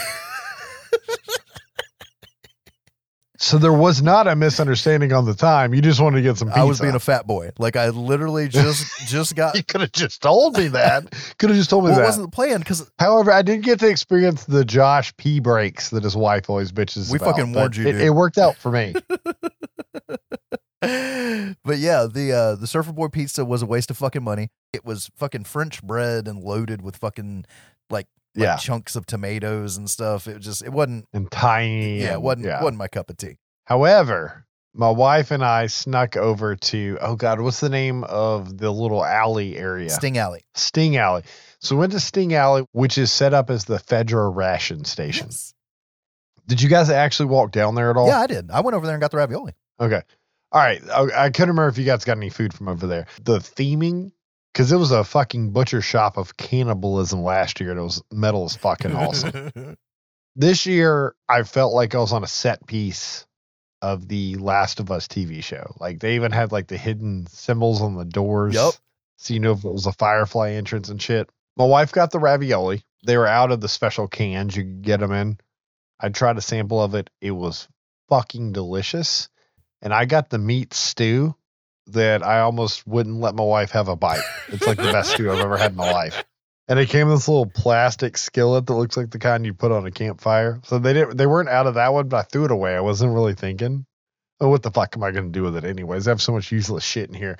But it was pretty cool. But the Fedra ration station food took the show. Yes. The ravioli was fucking great. I'm sorry I didn't share any beef stew, but you guys didn't make it to the tribute store, and I fucking nailed it. I also got one of the chocolate peanut butter ration bars from over there too. Oh, okay. I didn't even know that. It was food was better this year than last year. I know I talked shit about Surfer Boy pizza, but it was definitely better this year than last year. Everything I ate was shit last year, so. But the year before I liked better, but you know, it seems to be hit or miss. Of course, like you said, they were out of the Fedra ration cans. Me being me, I fucking went ahead and snagged one off of eBay last night. Okay. To get one for Ginger so she can put it up on her Halloween Horror Night shelf. And for the record, Josh did buy the Terrifier vomit bag. I did. And sent me a picture of it, and he has it. Speaking of pictures, we took a lot of pictures at Halloween Horror Nights, and I'm not going to bore you with the family photo album, but I will send or post some pictures of our group of 4 there.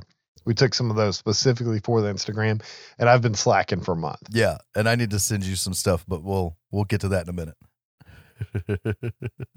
As far as drinks, I got my Voodoo Brewing Company lacto coolers that have Slimer on them, like I did last year.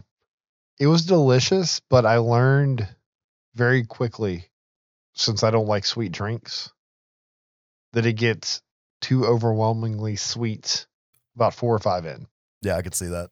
And I wasn't a fan, and I got a twisted tea afterwards, which didn't help. And at that point, I was like, I don't know, I've walked fucking 150 miles in 5 days right now at Disney and Universal, and I'm worn out, and I start chugging Powerades. I start getting tired, even though I was on my ADHD medicine. I start hammering Monsters. The main thing that pissed me off is there's this delicious pumpkin pie pecan encrusted beer that I had last year at the big truck or trailer or whatever that's kind of in front of the Fast and the Furious ride. Okay.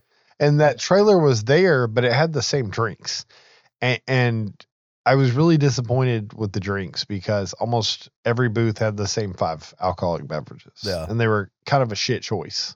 And there's so many good Halloween themed microbrewery beers out there that I really think they should push on that harder.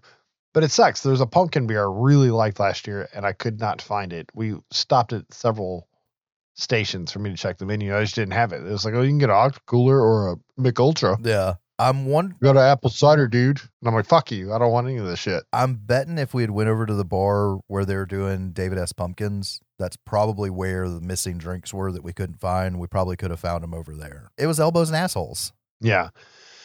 That was one of my disappointments of the night. I wish we would have went over there. And I was pushing for it harder than you guys were, but I was the one that was like, I'm just tired. Let's finish this. You know? It would have been fucking awesome to see. But do you have anything else to add for food and drinks? Just like in case nobody's noticed, I drank Twisted Tea all night. Ginger got the Tinsel Torment. Apple cider. Oh, she did get the tinsel. She wanted that really bad. I remember she got the apple cider thing and said it was shit. Yes, but then she found Tinsel Torment, which means she got her drink. She got her Blinky cup, so she liked it, and that's pretty much it. I wanted a Blinky cup this year, man. I fucking didn't get one. So I was just pissed off by the drinks. But yeah, that was pretty much it for food and drinks this year. Shows. There's one show, to my understanding, per Halloween Horror Nights, and I ain't got no time for that. Okay, I have news on that front. Ever. So they are almost done completely rebuilding the fountain. The fountain show will be back, hopefully as early as next year. So at least we'll okay, because I've seen videos of that and it looks fucking phenomenal. But the 2 years I was there, the Lagoon show was completely gone. Yeah, that's what I mean. Hurricanes, man. But yeah, that's been the death of having two shows for the past few years. Is one of them gets destroyed by the hurricane, by a hurricane. But yeah, I think like somebody like got horrifically injured this year on the show. Oh, I didn't know about that. We'll look for that in updates and corrections. I'll have to ask Ginger about it. The roaming hordes, to my understanding, it's generally a chainsaw horde of some kind. Used to be. I experienced that last year. This year, it was a roaming horde of Megans. And that was honestly one of the things I was most pumped about. I enjoyed that film, and my daughter's obsessed with it. My 8-year-old daughter was Megan for Halloween this year. I sent you guys the picture. It's pretty creepy. Yeah. She did her own makeup. Yeah. Really legit outfit. And I really wanted to film that for her, but we never spotted them. There's no assigned spots for them. There's no assigned times for them. There's no schedule whatsoever. And I think that's kind of shit. If you're going to have like a big IP like that as kind of like an event, I feel like there should be a set area or times or something. Agreed. So that you have the ability to find that. Because, I mean, you probably got sick of hearing me say, let's check for the roaming Megan horde and like going off of Reddit rumors and shit. Because I really wanted to see it. And honestly, I was surprised there wasn't a Megan house that year. But maybe the houses get picked early enough that movie hadn't came out yet, and it was bigger than Blumhouse expected. Possibly. I fully expect to see a Megan house next year, a Meath Regan house, if you will. But yeah, I really wanted to see that, and it didn't happen. That was like one of my big disappointments for the night. Yeah, that blew not getting to see that, especially after seeing pictures of it and finding out, holy shit, it's real. And then that, and of course, the past 2 years, I've seen like 3 chainsaw dudes, and that's pissed me off too. Yeah. Now, I will say last year when we went into the Simpsons area, we got surrounded by 20 people with chainsaws in a circle around us. That was kind of cool. Yeah, I miss those years, but you know, it is what it is. The only other thing I want to throw in here, well, 2 things. Of course, Cabana Bay, we stay there because they do the Halloween Horror Nights pizza, the horror movies in the wave pool, or not the wave pool, the lounge pool. And they always do some kind of photo op thing. And this year it was Chucky's Playground or something. I forget what they called it, but it was a bunch of different photo op things. And we've got some pictures from there that we'll get over to you, which I'll post. Yeah. If you hate hearing my voice and you want to see me being pushed off of a skyscraper by Chucky, now's your chance. I've seen it. It's great. I was really hoping we were going to have time to meet you guys at the hotel and check that shit out. It's trying to schedule Halloween Horror Nights in the middle of a Disney trip. In the middle of a family Disney trip was a fucking nightmare. And Margie likes going, but she said, I don't think this is something I have to do every year, is what she said to me this year. There's a chance it might just be me tagging along for a night next year. Because I like it. I want to try to go every year. You know, maybe after a couple of years, I'll be fucking jaded old guy and think it sucks. But right now, I want to see if year 3 is somewhere in the middle between year 1 and year 2 for me, you know? Okay. All right. I do want to kind of throw in a footnote with regards to Halloween Horror Nights and the Left Coast and Hollywood. And I'm going to preface this with something that Hollywood does not have the kind of room Orlando does. And Hollywood does not get given the budget that Orlando does. That it's just a fact. Really? Yeah. I knew about the room. I didn't know about the budget. Yeah. So I, of course, cheated and watched walkthroughs from this past year as a refresher to remember the damn houses before we did this episode. And the next video that came up was the same couple at Hollywood 2 nights later. And I'm like, you know what? I'm gonna watch it. I'm gonna get to see an AB because like they both coasts got Stranger Things and Last of Us this year, so it was really good to see both the houses on both coasts. Yeah, but they also got Evil Dead fucking Rise. Yeah. And they got Killer Clowns after Orlando got Killer Clowns. But if you've heard us talk about it or you've heard about it and you've never been and you really want to like get it together and go to Orlando. No offense to California or anything, but if you're like going to try it once, like try to go to Orlando. It's done bigger and better, and not because Hollywood sucks, but just because Hollywood's put in a position where they can't put as much into it. Right. I got to go to Galaxy's Edge the first year it was open in Orlando, the Star Wars area. Yeah. And I took the wife and the kids to a bathroom area because it's all themed there. It's kind of hard to find. And I'm sitting on this fountain in the middle. And there's a dad about the same age as me, dressed very similar, right? And he's talking about, I'm just waiting on my wife and kids to come out of the bathroom, have a seat. I'm like, same thing I'm doing. So we start talking, and they're from California, and they lived 5 miles away from Disneyland. And they flew to Florida because he's a huge Star Wars fan and he wanted to see Galaxy's Edge, but with room. I mean, that's how it is. What are you going to do with all this converted swampland? Yeah. Case in point, I can go to Super Nintendo in Hollywood before I can in Orlando because it's going to be open. No, it's already open. Oh, I know it's open in Tokyo. Yeah, the one in Hollywood's open. Okay. But I'm not. I'm going to wait till it's open at Epic. And that's mainly because of the fucking Donkey Kong roller coaster. But anyways, I'm just saying, if you've listened to this and you've thought about going and you're going to try to do it, please try to go to Orlando because it's fucking awesome. Yeah. I'm glad you've been 2 years now. I'm glad we got to go as our pack. Yeah. I'd love to be able to do that again when y'all aren't already friggin' run ragged, because I know we run ragged through the park because our whole plan is always try to knock out the houses and have time to mosey through the scare zones, and it just didn't really work out this year. I did have one more thing I wanted to add. I didn't learn until about a week and a half, maybe 2 weeks before we left, about the bracelet thing at Halloween Horror Nights. Oh, right? Yeah. I completely forgot friendship about that. bracelets, and they trade them. And I thought that was really cool because, like, my son and I were real big into the pin trading at Disney World. I don't know if you're familiar with that. Yeah. Where you collect pins, they got the boards, and you can trade with random people. It's kind of fun. We have fun doing that. And I heard about the bracelets. I'm like, this is awesome. I want to do it. And I filled my Amazon shopping cart with all the shit where I was going to make slice by slice, shameless advertisement bracelets, but I was going to make them and trade them with everybody.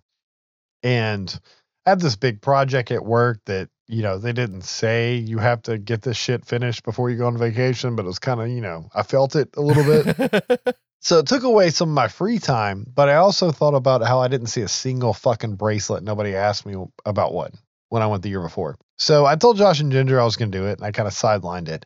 And we went through almost the entire fucking night. And I would say it was about 15 minutes before we left. Yeah, like right before we split up. We're trying to figure out, like, where are we going to split up? Yeah. And this lady walks up with bracelets down both her arms, and she goes, "You guys don't have any bracelets? It was a team you member. Want some?" Oh, was she? Yes.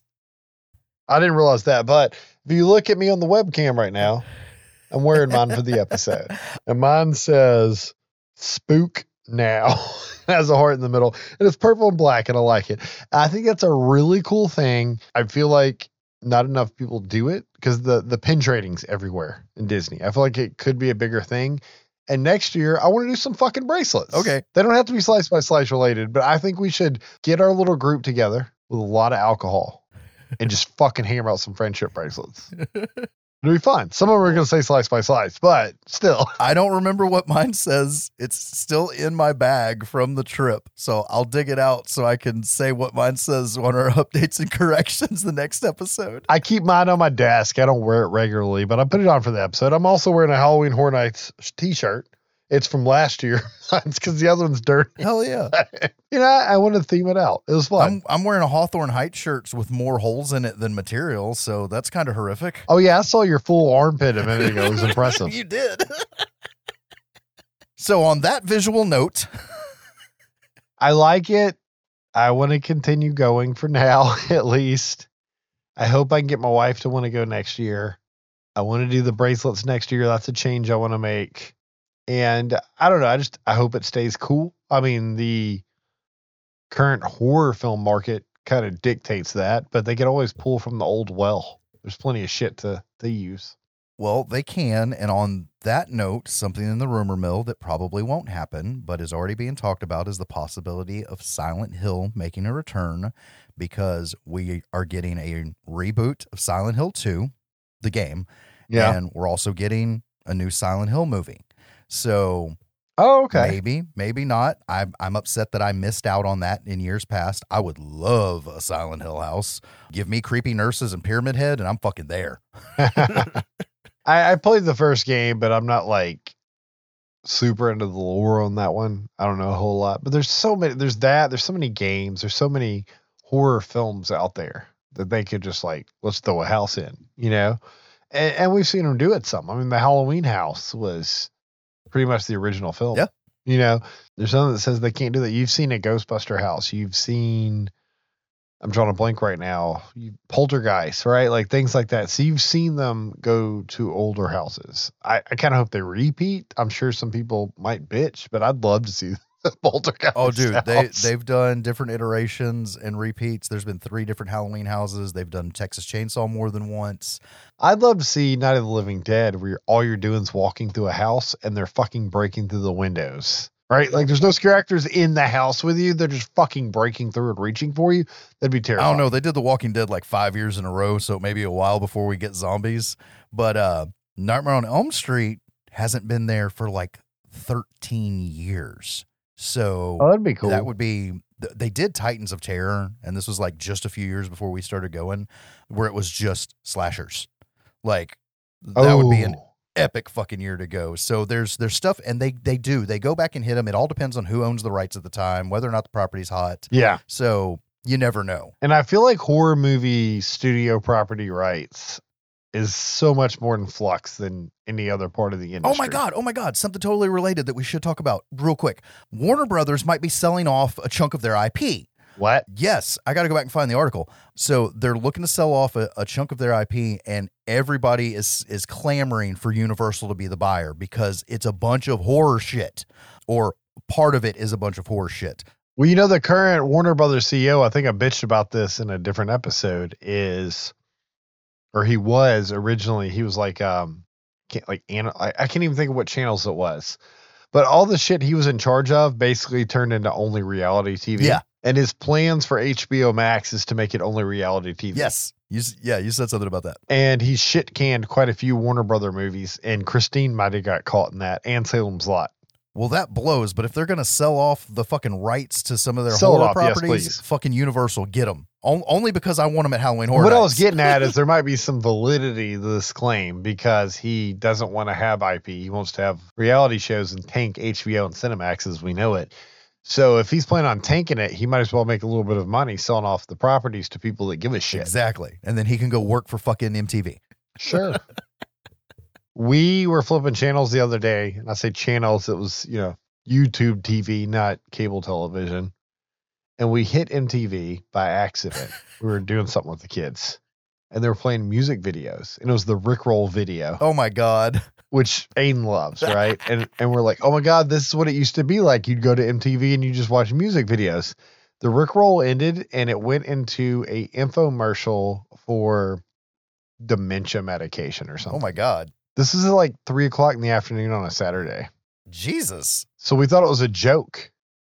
That was the 30 Rickroll. minutes in, when we finished the jigsaw puzzle, we realized that it was actually like a scheduled 4-hour block for like dementia medication That is fucked. on MTV in the middle of the fucking day. Damn. So man, how that went to shit. How did we get here? I know, right?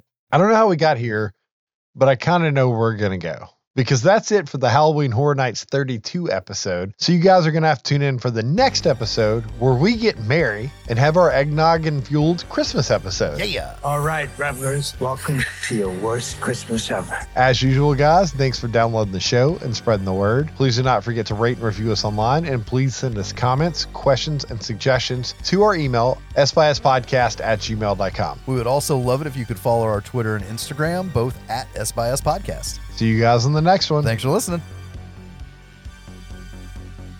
Summon your Scream Squad to Universal's Halloween Horror Nights.